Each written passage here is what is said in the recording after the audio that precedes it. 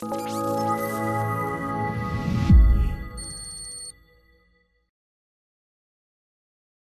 storytellers. Today on the show, I have with me Jason Jarrett. Jason is the Director of Global Master Data Governance for Abbott, for specifically the Rapid Diagnostic Division.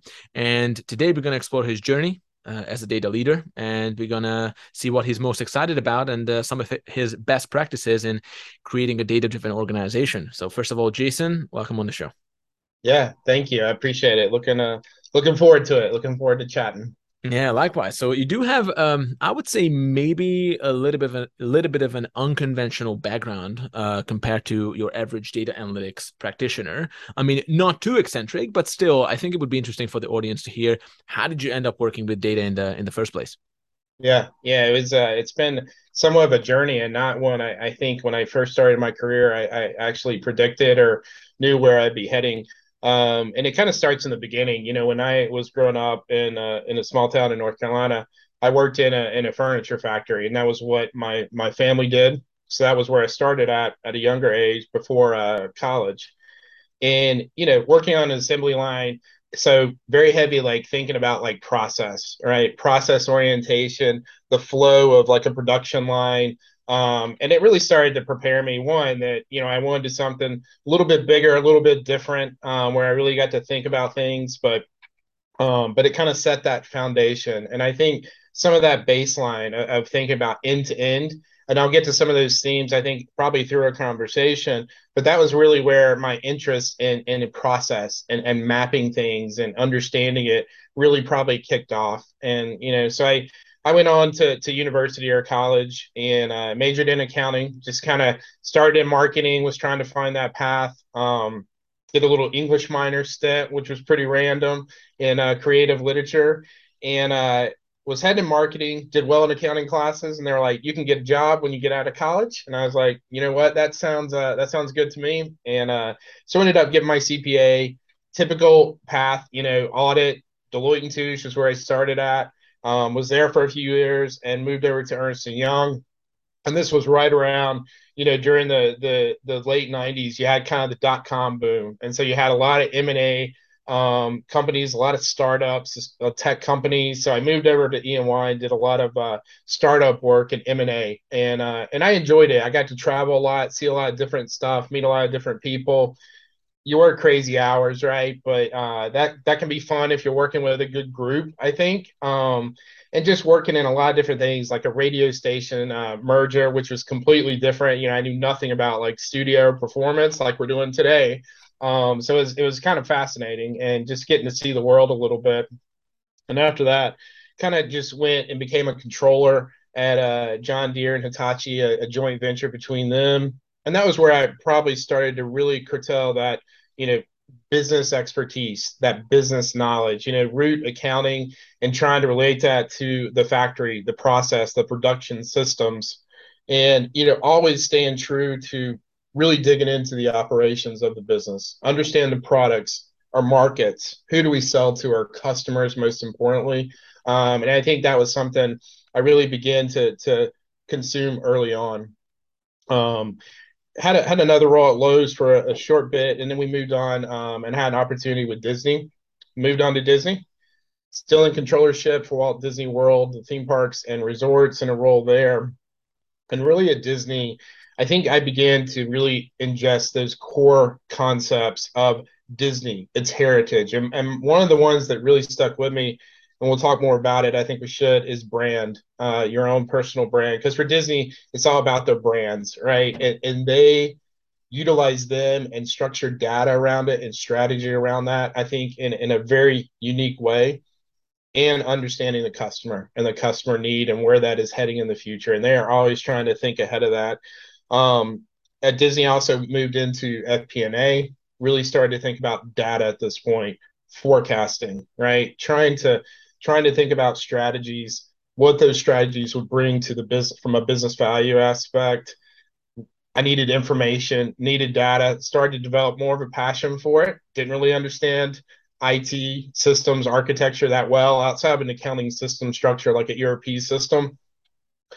And then after Disney, I had an opportunity to go to a medical startup called Lear, and I started in controllership just to get my feet under me, moved down to FPA, heavy forecasting at that point in kind of the medical device world, and really the company had grown through heavy acquisition, so not the best data framework, and that was probably the first big project. So I was in FP&A, and I got an interest in data. We started playing around with ClickView, and it was really to embark on a path to drive better reporting and better insights, and it was really started watching YouTube videos, man. It was nothing fancy. Started doing some trainings, and just teaching myself how to do some light programming, how to get more insights out of the data that we could get to, and that lasted for a few years, and moved into kind of corporate strategy, on a path there. And over this time, I began to develop the knowledge that, well, wait a minute, I can learn these tools. They're great. ClickView, Tableau, they're all awesome. It's really, empowering, people like me, just a business user, to get to information and insights faster. I finally led down the path of the data source, right? Understanding data sources, where I pulled it from, and the processes around how data got into those sources that impacted the reporting I was getting. And so at this point, I really began to broaden that end to end analytics perspective. And that was how, we got acquired by Abbott, and Abbott at the end of integration asked if I would lead kind of a global master data effort. And it was really to begin to set up that foundation to then kick off that journey, of that full analytics or data journey, develop that roadmap. And that's really where we're at right now, is trying to, that's the big project for us, setting up an MDM foundation, completing that end-to-end data perspective, for our company or our business. So completely never expected this path. Always expected finance or FP&A probably, or controllership. And but I wouldn't change it. I actually absolutely loved it. I haven't booked a journal entry in 7 or 8 years, and I don't think I could go back now, honestly. So that's kind of the quick and dirty overview. Okay, so you do have a cool story, and I wrote down a few things. First of all, like a pen and paper guy. I just took a few notes here. So first of all, you studied marketing and creative literature. So before we go any further, and it probably might tie into some of the insights that we draw, Yeah. what made you really the right fit for Abbott to take on this responsibility? What made you look into marketing and creative literature in the first place? Yeah. Yeah. I would say growing up, I always had kind of that creative spark or side of my brain. I was never a great artist. I could always, I think as I got older, I could recognize like art that I liked, right? And I could really study it and learn about like architecture, even like visually things that were aesthetically pleasing to me. And I think from there, even looking at, whether it's a marketing campaign, you're looking at brand or logos or just how it all fits together. I think that was, even at a younger age, that was that interest. And I was right. The creative lit for me, I like literature. I like understanding it and interpreting it into, what is this really telling, or what does it mean to me? I always think that's kind of unique. And I view analytics the same way. If I look at a visual or a dashboard, what this means to me or the way I perceive it may be completely different to someone else or a different user. So I think the fun part about analytics is being able to put your hat on, but also someone else's hat, and try to jump into their perspective, their experience, and what the decision or the insight is that they're getting out of it. And that was what, I love that creative side of things, and just trying to figure that out, jumping through different roles, jumping through different hats. Because to me, that's how you uncover that insight that you don't know yet. Because we always have those standard metrics, standard dashboards. Here's revenue, blah, blah, blah. To me, when you're taking different data sets, and fitting it together in some type of model or analytical visual, and it gives you that next insight to create that new innovation or that next level, that to me is so rewarding. And I think earlier on, that creative side was where I was heading in marketing and literature. And but I liked accounting. It was very logical to me. I never was good in math though, which is ironic. A lot of people say, "Oh, you like math?" No, I hate it. But computers do my math for me. So it seemed like a pretty good fit when I got more and more into data and analytics. I could just tell the computer what I wanted to do, and it wasn't on me to do the math. So Yeah. Yeah, I actually heard this before because my parents are accountants, and Huh. my dad always told me that he had to just study math at a super high level, especially in Hungary. Like the education system is like very, very rigorous. And Uh, he always said that still during his career as an accountant, he never had to do anything but add, subtract, yes, multiply, that's right. division. That's it. That's Yeah. it. That's all you need. Everything else is done by the computer. No, so I Right. see where you're coming from. It does require, though, like a systematic type of thinking, which, Mm. if you combine with the creative type of thinking, well, all kinds of fascinating results can follow. Again, this is why we have our logo, the two sides of the brain, the left brain and the Yeah. right brain. Yeah. Tying into this, so uh, you have the benefit of an outsider's perspective because you came into data from another space, and you kind of in self-starting way learn the Mm. ways of data and analytics. So first of all, do you think that there is a gap between how data analytics is being viewed by the practitioners themselves and businesses?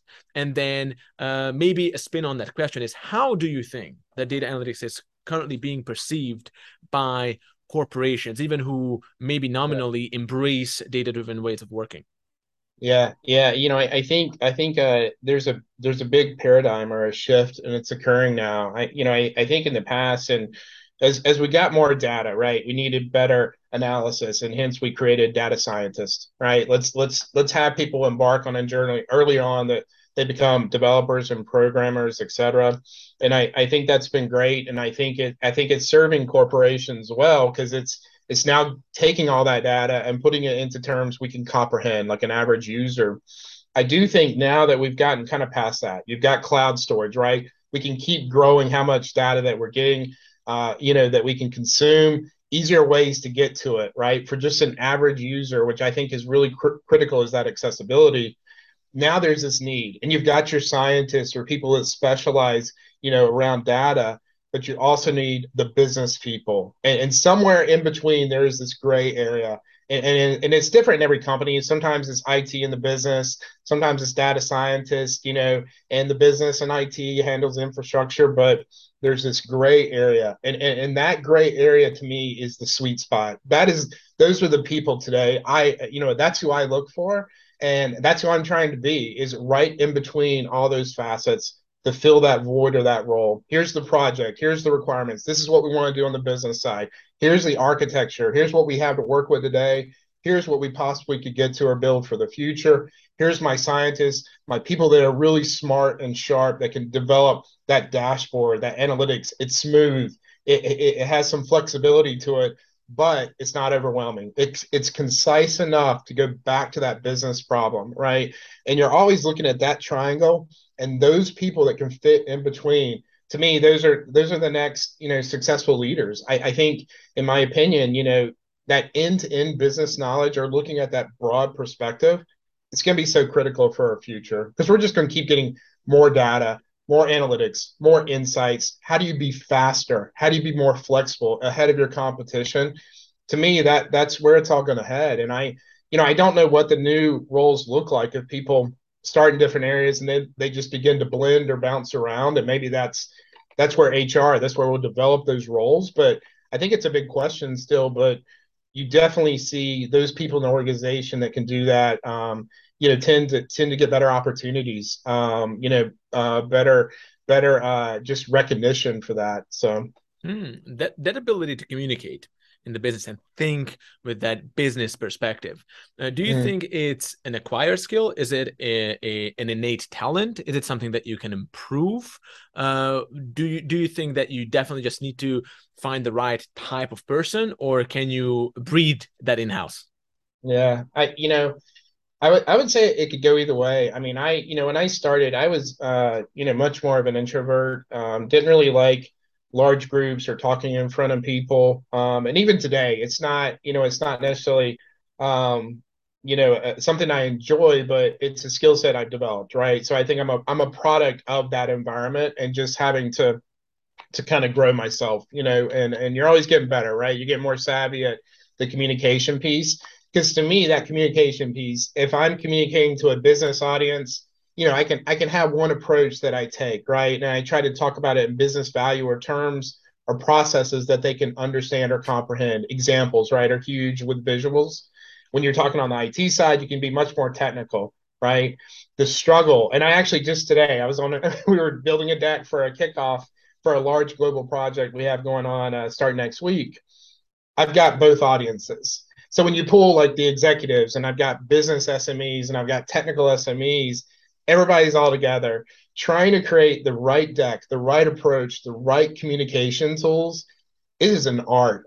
And I think I'm getting better the more I have to do it. But, I think it is something that can be learned. I think your peer network, in my opinion, because I have contacts that I've kept over the years, whether it's, Deloitte from back in the day or from Disney, or some of my colleagues and peers there, or even in broader Abbott. And I think your peer network and those relationships are critical. I think you can always get some constructive feedback at the company you work with, but I think it's always a little selective or guarded. I think those closer peers, right? They can be a little bit more open if I bounce something off of them. They're like, no, that's crazy. That's not going to work. And here's why, right? You have that more trust and honesty. And I really have some of the people I worked with at Disney. I talk to them all the time. I mean, we were always bouncing off of each other, which is even with this the podcast, like the data storytellers. That's why I listen to a fair amount of them now. And there's a lot of insights just hearing people's stories and just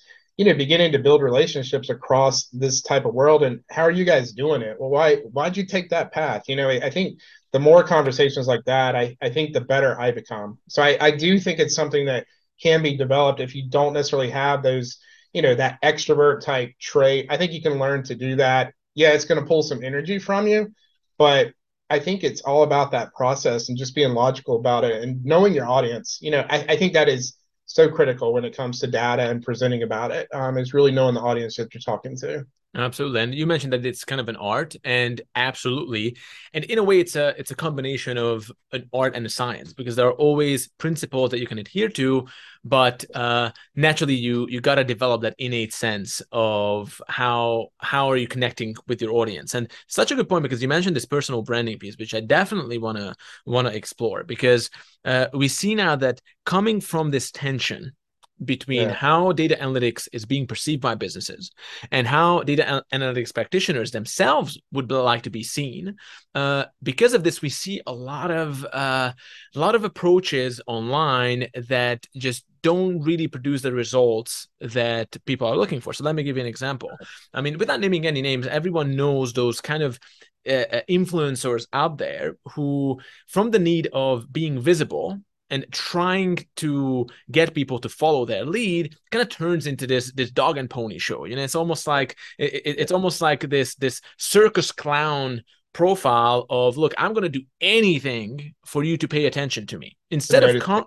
yeah, exactly. And then instead of very consciously trying to figure out, how should I look, how should I be perceived? Actually, one of our contributors, he mentioned this idea of the data consigliere from The Godfather. That's the most influential person in the entire series, because he's a trusted advisor. He's someone who people listen to. And then how does he position himself?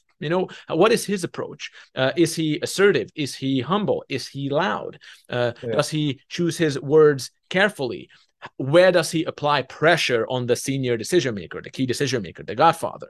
Like, how does he navigate himself? It's very, very different from what you see out there now. And I know it's kind of part and parcel with today's social media culture, that we're also on our end with the data storytellers, we try to like lead a crusade against, of, no, you got to do this the right way. You got to be careful with these things. You got to be conscious with these ways. And also you got to be authentic. So what are your thoughts on personal branding? Like, how did that come to play for you as a professional, and how did that help you to be where you are today, when one of the largest healthcare medical devices companies in the world actually give you a huge responsibility to build a critical capability? Yeah.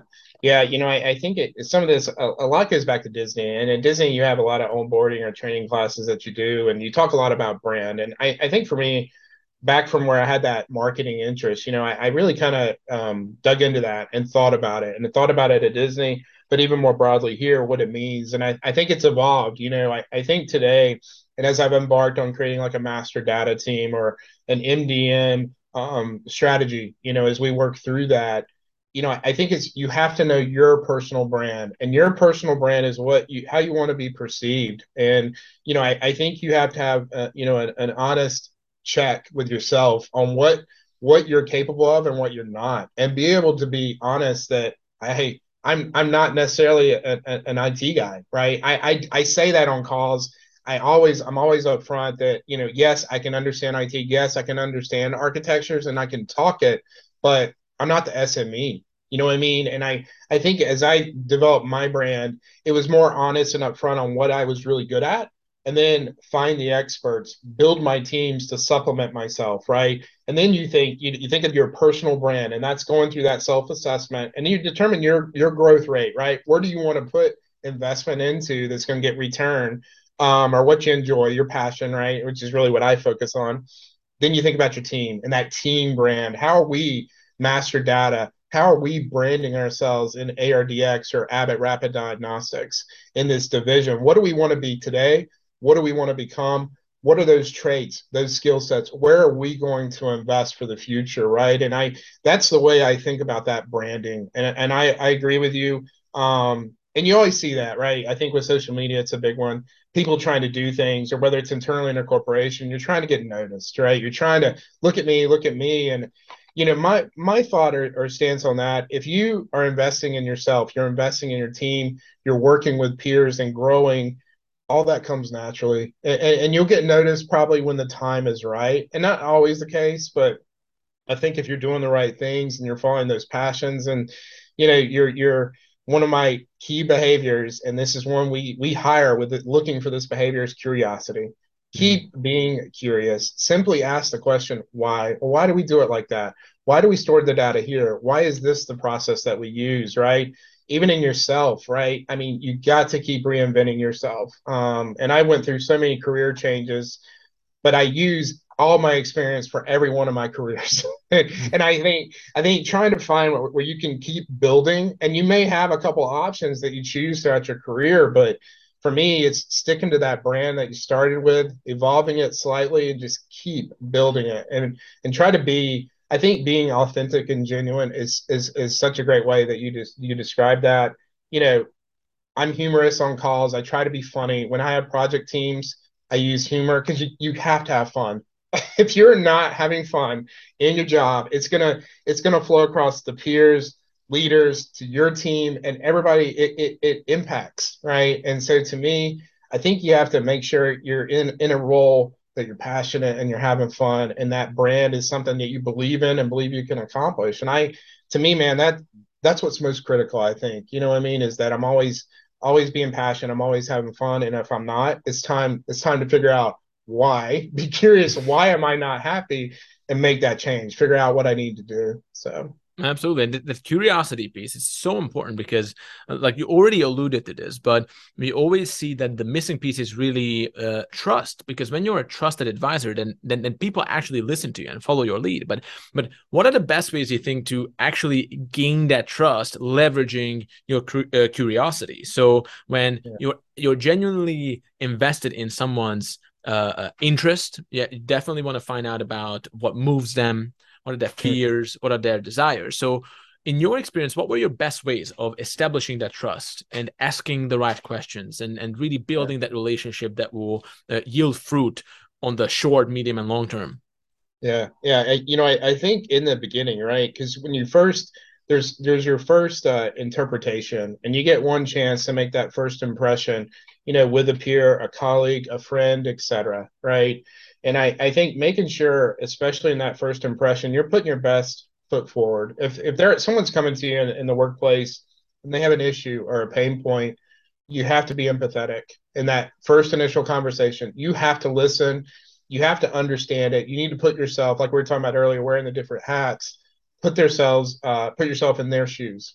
Why is this problem for them? You know what I mean? Why I'm calling on a hospital. I'm in front of the customer, but I've got inaccurate data, or I can't pull their purchase history to have this conversation with them. And so put yourself standing there, knowing that you're being driven, right, to position our products, to sell, right, to do the best what's for the patient, etc. If you don't have the information you need, you feel stupid, right? And so that's it. I try to just be empathetic, try to understand, put myself in their shoes and feel what it is that they feel, their frustration, right? Then I feel I'm better, I can better develop that relationship with them. And always honest and genuine and upfront, and if I don't agree with something or I don't think it's the right root cause, I bring it up. I say, listen, I don't know if that's the right approach or the right root issue. Can we talk a little bit more? And I think just really trying that ebb and flow. And I think it's important those first few conversations because you're both kind of touching off on you're trying to fill each other out. You're trying to develop that respect, that trust, trying to make it safe where you can have these conversations. And then the follow up. To me, the follow up is most critical. If they've asked you to do something, you got to do it. If you've agreed and you've set a date, then you follow up. Because as soon as you miss it or you don't do it, you just lost that respect. You lost that trust, that rapport that you're trying to build. And it's repetition, just trying to be as consistent as you can. And things happen in the workplace, meetings, come up or you have to shift priorities, communicate. Just say, hey, I'm sorry. I committed to this for this day. I can't make that deadline. I'm about to shift this out. But I promise we'll move it to here. We'll put another resource on it, whatever that is that to mitigate it. But to me, it's just being upfront. Admit your faults. Admit when you make a mistake. Admit if you drop the ball. If you took the wrong approach, just be upfront and honest. And I think most people, right, are going to be empathetic to that, and they're going to respect you for it. And I think that's what's key. And just feed off that curiosity with knowing them as a person, knowing their role, knowing their business, knowing what they're dealing with, right? I think if you can do that, it serves you better in the long run. So That's such a good point. And actually, when you think about building that trust, it's almost like building credit, because when the credit card company you promise that you will pay it back and then you pay it back, well, yeah, that's how you build your credit, and you can't really circumvent the need to apply this over time. yeah. So with this, have you seen a difference between building trust with senior stakeholders and maybe business users? This is specifically for data and analytics. What were the biggest challenges for you when you were trying to engage maybe higher level decision makers, or maybe connect to the needs and desires of the business users on the front lines? Yeah, no, it's know your audience, right? And that is when you're going up to an executive level or senior leadership, I think adjusting and trying to figure out what is so critical to them and their business, their function, their role, and understanding that pain point, but positioning whatever it is, how you're going to help support it, right? And I think it's a very different conversation versus someone that's a peer are working at a different level because there's usually a very strong confidence that you're dealing with because they know their business, they know their issues, right? Don't come telling me what it is, right? So you really have to, like, it gets back to that art is trying to figure out what's so important to them. Why are they frustrated about something, right? How can I help or solve them, or how can I be upfront? This is a broader issue. We're going to have to pull in a few more partners. That honesty, and it goes well sometimes, and sometimes you're retreating a little bit, and you're figuring out, well, what did I do wrong right there in that conversation, right? And how do I regroup from it? And I will tell you, with an executive audience, I do think there's a fair amount of that. You know what I mean? I think you're learning, and I think you just have to learn.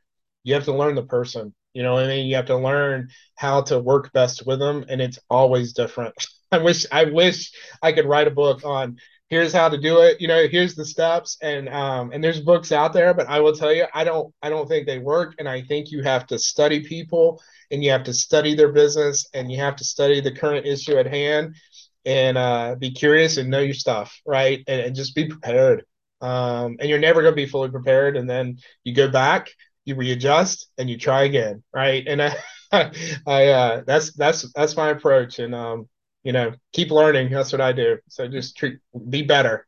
Um, Absolutely. And you're right that there's no silver bullet in this, because every individual is different. Now, something that we do explore at the Data Storytellers with our members, especially, is how can you be curious in the most effective way. So more like on the tactical level, because we understand, and this is also what you need to put together, the multiple pieces of the puzzle. If we talk to senior executives in data analytics at big companies, from these Yeah. individual stories, you can kind of see how the ideal data transformation leader looks like. What are they struggling with?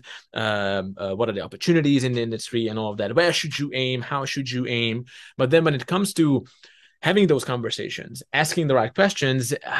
Again, we read so many books on psychology and influence and Right. relationship building. Most of them, as it usually is the case, are garbage, but then there are a few gems. And even, without being a part of, let's say, the data storytellers, where we do look at this closely, one book that I can recommend is Chris Voss, Never Split the Difference, which is actually a negotiation book.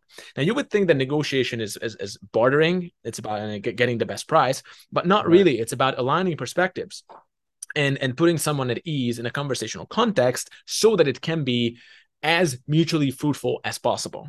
And Yeah. in this, you can use like certain modes of behavior and asking the right questions, finding out the right things. How can you get to the heart of the matter? Even if you think about the heart of the matter, that phrase itself means that the matter itself is something lifeless. The heart of it is what gives it meaning. So what moves this person?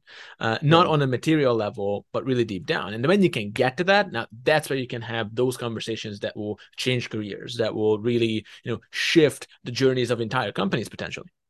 Yeah, yeah, no, I think it's a good point. It sounds like an interesting book. I think, for me, you know your strengths, right? And if I'm looking to have that conversation, I'm gonna try to leverage what I know well and to kick off to find the common alignment or common ground.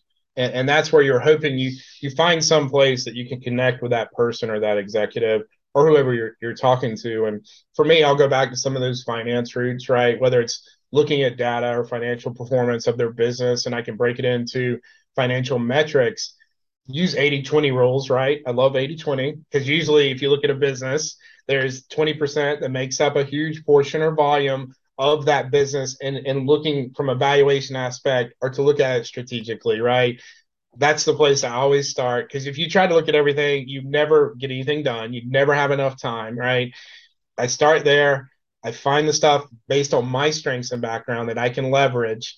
And then you try to find in that conversation that common ground. So you can really talk and get to where you're talking the same language. Yeah, okay, I got you. Yeah, I see what you're saying. I looked at this. And as soon as you can drive what I consider that negotiation, like you're describing, where it's now turning into a conversation, that's where okay, I've got it. Right. I'm there. Now we're just having a conversation. No different like you and I are having right now. When it starts to flow, it feels easier.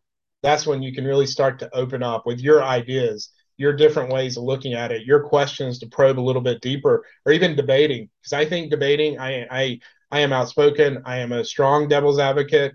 I debate until I absorb and I'm comfortable, and then I'm all in. I am fully engaged in whatever it is, but I will debate up to that point and at any level, because I feel like that's my job. You know what I mean? Is to think outside the box, question things, and then once I'm in, I'm all in and I support it 110%. So but yeah, it's an art, man. But yeah, I think whatever you can do that works for you best. Yeah, and also what you mentioned is that you like to be the devil's advocate, and what we see sometimes is that when it comes to data and analytics, sometimes you don't get pushback, and someone's assumption can be that, okay, if I don't get pushback, that's a good thing.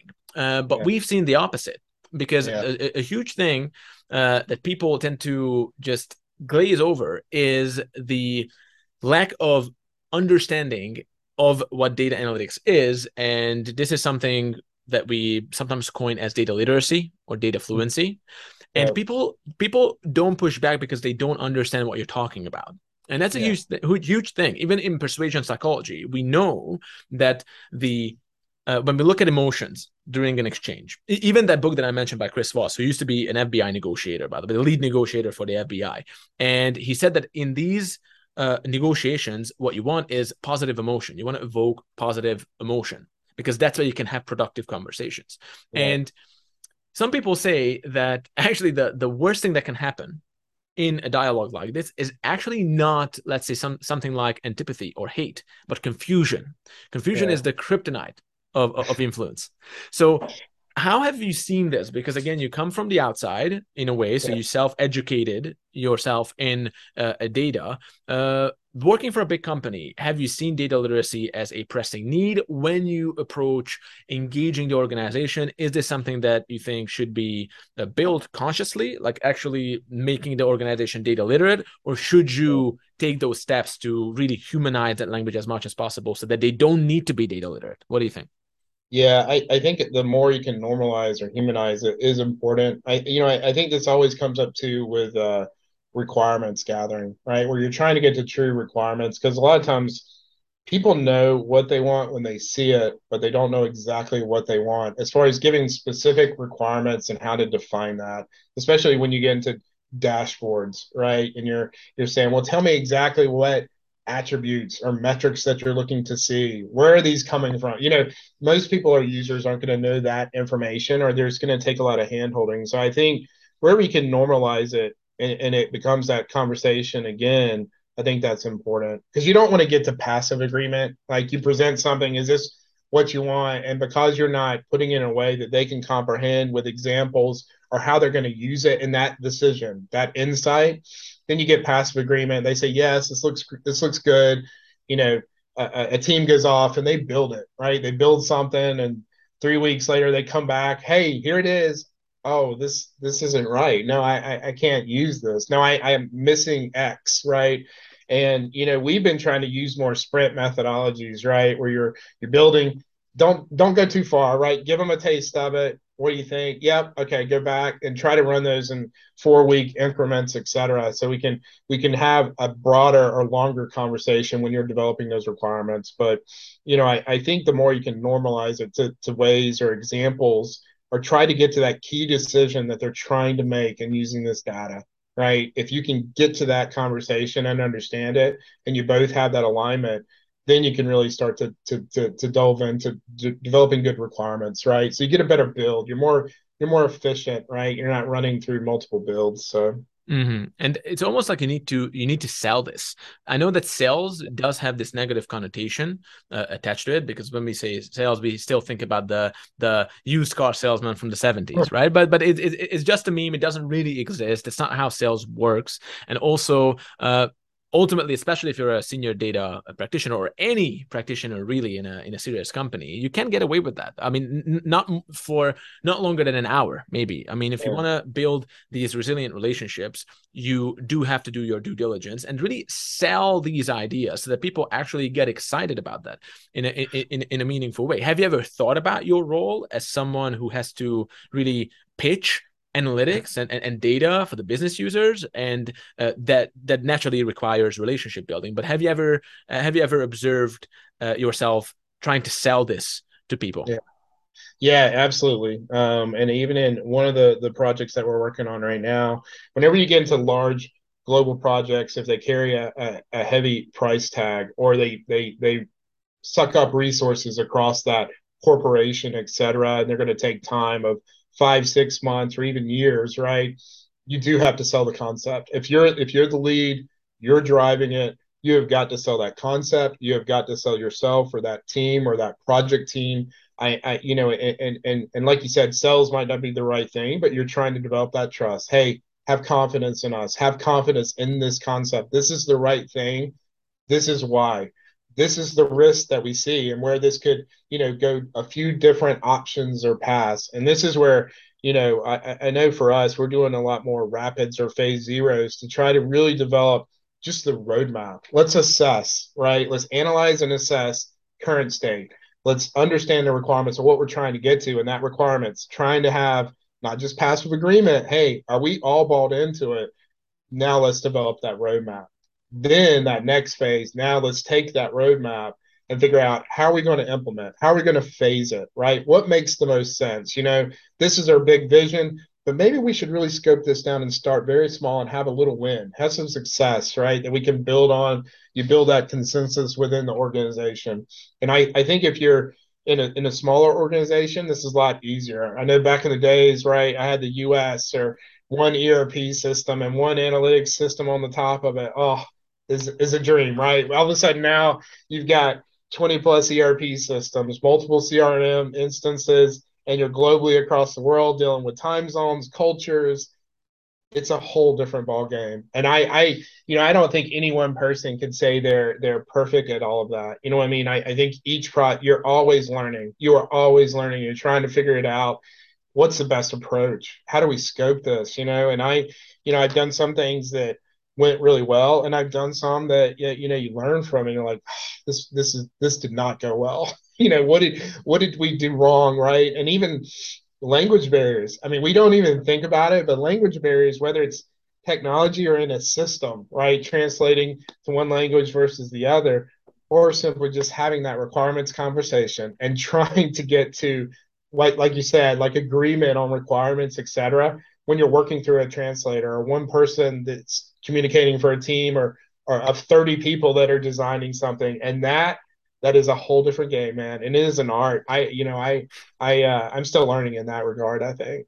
Absolutely. And when we talk about art, I mean, obviously, as our name suggests, we are deeply passionate about storytelling. Yeah. So a lot of what we talked about today was about building a relationship, which is mainly the receiving end. It's like how do I stay open to someone else's perspective? How do I stay curious and really gather up their reality so that I can make meaningful recommendations, so I can build the right solutions for the right people at the right time. Now, on the more proactive side here, when you first of all you listen and you ask questions, at the same time there is that critical moment when you need to communicate, you need to get a message through. So how important was storytelling for you during your career? Have you ever thought about this in an intentional way? This storytelling just happened in certain instances? What is your relationship with storytelling?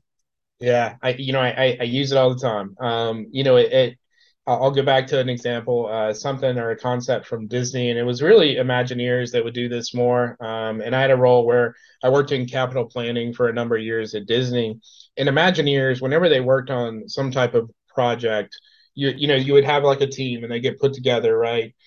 And they would do concept art. And you've probably seen some of this online where they literally take you through the story of whatever it is. It could be an attraction, it could be a resort, it could be anything, right?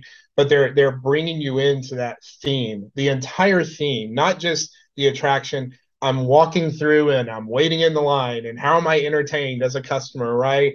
And I have seen Imagineers do crazy stuff on walks, right? Where we'll be walking an attraction and somebody's on their knees shuffling through so they can get a kid's perspective of the line in that attraction. I mean, seeing stuff like that. And I think the storyboard, what they call a storyboarding approach, I think I use that today. And I've used it on a few projects, whether it was explaining master data management modules. For example, I put a house, right? Here's my house. Each room in my house this is my customer, module. This is my product. This is my vendor. In my room, I've got attributes, and I'm trying to put rules, and that's the theme of my room and the attributes of the furniture. So I try to use storyboarding or those visuals to tell the story based on something that person can easily relate to, right? And sometimes we even take it and we use that concept as the logo to brand the project, right? I think the more you can use those stories or even personal stories that are funny, that can relate into whatever the concept is, or whether it's whether it's a dashboard. I think that makes it more genuine, and it makes it more memorable. And I think that's what you're trying to get to, is to make so that when they walk away, they may not fully understand all of master data management, but they'll remember that house, right? Because you present it as something goofy, make fun of yourself, right? I do that all the time, and try to make it where it's that memorable conversation.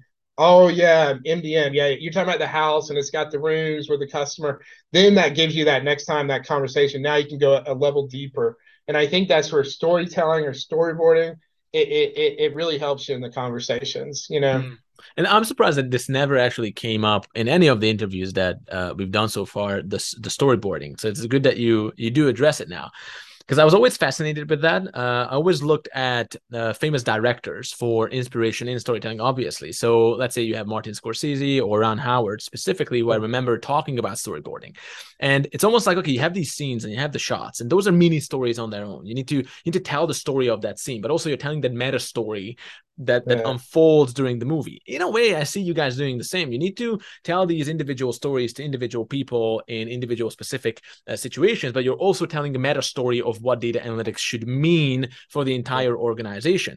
And one thing that Martin Scorsese said specifically, as a director of the movie, it's one thing that you have to have that artistic angle on things. Also, you need to organize logistics and all that, but ultimately you are the owner and the steward of that story. You know the story, and you need to bring it to life and to get it to the right audience. So, what is your take on the responsibility of the data leader to purvey that story and to make sure that the company organically and naturally integrates analytics as a way of being? Have you ever thought about that yeah. in terms of extreme ownership, taking that ownership over that story?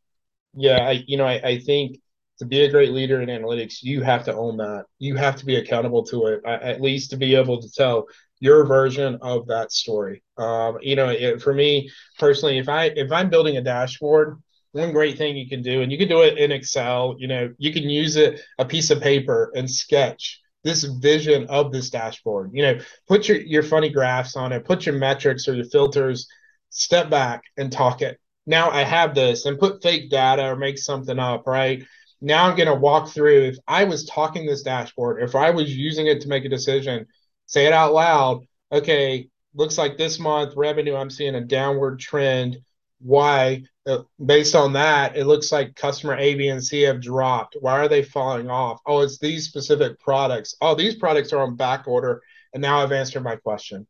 To me, if you can step back and literally storyboard yourself, and people are gonna make fun of you if you're doing this in the office. Be like, "What the hell is up with Jason right now?" but to me, if you can draw on a whiteboard, and this is no different if you're presenting like a deck or a presentation, storyboard, practice it, say it out loud, right? Get your story or your flow. And I have a few executives at Abbott who I learn a lot from, because they'll review a deck and they're like, "Well, what's your story though? Yeah, this is great content. Oh, I like this slide, but I just don't get your story. I don't get your flow, and you hear sometimes it described as like an elevator pitch, like here's Mhm. my section and what's my elevator pitch for all these slides. And sometimes I see people step back and use slide sorter so they can look at all their slides. Well, how am I jumping through my story, right? And I think we can always be better at it, and that's how I incorporate it today, man. I do the visual stuff, and I do it with my team. I have great leaders on my team, and that's something we do. We have fun with it, and we just talk and we debate and we argue with each other. No, I don't think that's right. No, you're not going to use it for that. What if we change this graph? Would that change the story? Right. So I think you can really use it and have fun with that. With your organization and also with your teams, just to make it interesting, so people aren't just putting data somewhere, building it. Make your teams a part of it, right? So they're a part of the conversation, or the why. Why are we putting this data in this database, or why are we governing it? Oh, it's because we can get to this story, we can get to this insight, this decision. And I think you can use storyboarding to do that, and it doesn't have to be too formal. You can have fun with it. So That's great stuff, and there's just so much more to explore, especially with regards to storytelling. And we would never get to the end of it. Maybe some other time we can work with you on a piece where you can zoom in a little bit on a certain aspect of this. But I think we will have to land the plane just due to time limitations here. I want to make sure that we still have time though for one final question. So you looking at your career and having come all the way where you are now, all the experiences that you've had, all the conversations that you conducted with others, the relationships that you've built. What would be your personal recommendation for the data leaders of the future who want to leave a mark and really want to make the most of the decade of data that's upon us? yeah. I think when you're first starting your career, figure out that initial passion or interest that you have, whether it's data science, whether it's finance and accounting, whether it's marketing. Supply chain. They're all great places to start, and start your path or your role. And in that interest, if you have that interest in data analytics, begin to evolve yourself. learn a little bit more, start to touch on different areas, and now you had this original expertise. What's the next level of expertise? Maybe now, I had supply chain, but I want to learn a little bit more about finance and finance process, because that feeds into financial planning, which equates to demand planning. So I can immediately tie into it. Well, that then leads me down that path, right? I want to learn a little bit more about data because our data is crap and I need better data. And so I'm going to learn a little bit more about these tools. To me, like, you're always thinking end to end. You're always thinking in this future state, like that gray area that we talked about, that triangle of IT, data and analytics or data science and the business or operations, right? And then the one that'll come later in your career, I think, is that leadership or that executive, that overarching layer. But to me, be in the gray. Develop yourself to be in the gray area. And in my opinion, you're going to set yourself up for opportunities. You'll be valuable. If you can understand someone else's pain or end to end or put it in that perspective or jump to one perspective, right? You can't find people. It's very challenging to find it, right? And I think if you can develop that niche, you're going to be very marketable in the future just because of where we're heading. It's only going to get stronger, right? When you think about analytics and where we all want to go. So yeah, Absolutely. And as these horizons expand and the potential of that data analytics effort all across the board just keeps growing and growing, what we find is yeah, that people just fail to take advantage of all that potential, unlocking that potential. And that's what we found exactly, that the way to do this is finding the right way to engage living, breathing human beings. It's not about stacking more technology, because that's great, that's awesome that we can do things that we couldn't do in the 1990s, right? But you got to catch up. You got to catch up on the human side of things. yeah. No, I agree. And you keep following that curiosity, you keep following that passion, you keep having fun, and you're going to get to that point, right? You're going to find a point, I think, and everyone will have this in their career that, you know what, it's time. I don't have that same level of passion. I'm not as energetic as I once were. There's people or my team, they are so strong. It's time to let them run things. You know what I mean? And I will, at some point, I will tap out and I may do something on the side. And you always hear the past of consulting. I always think about teaching. I really sometimes feel a little bit of a con to that.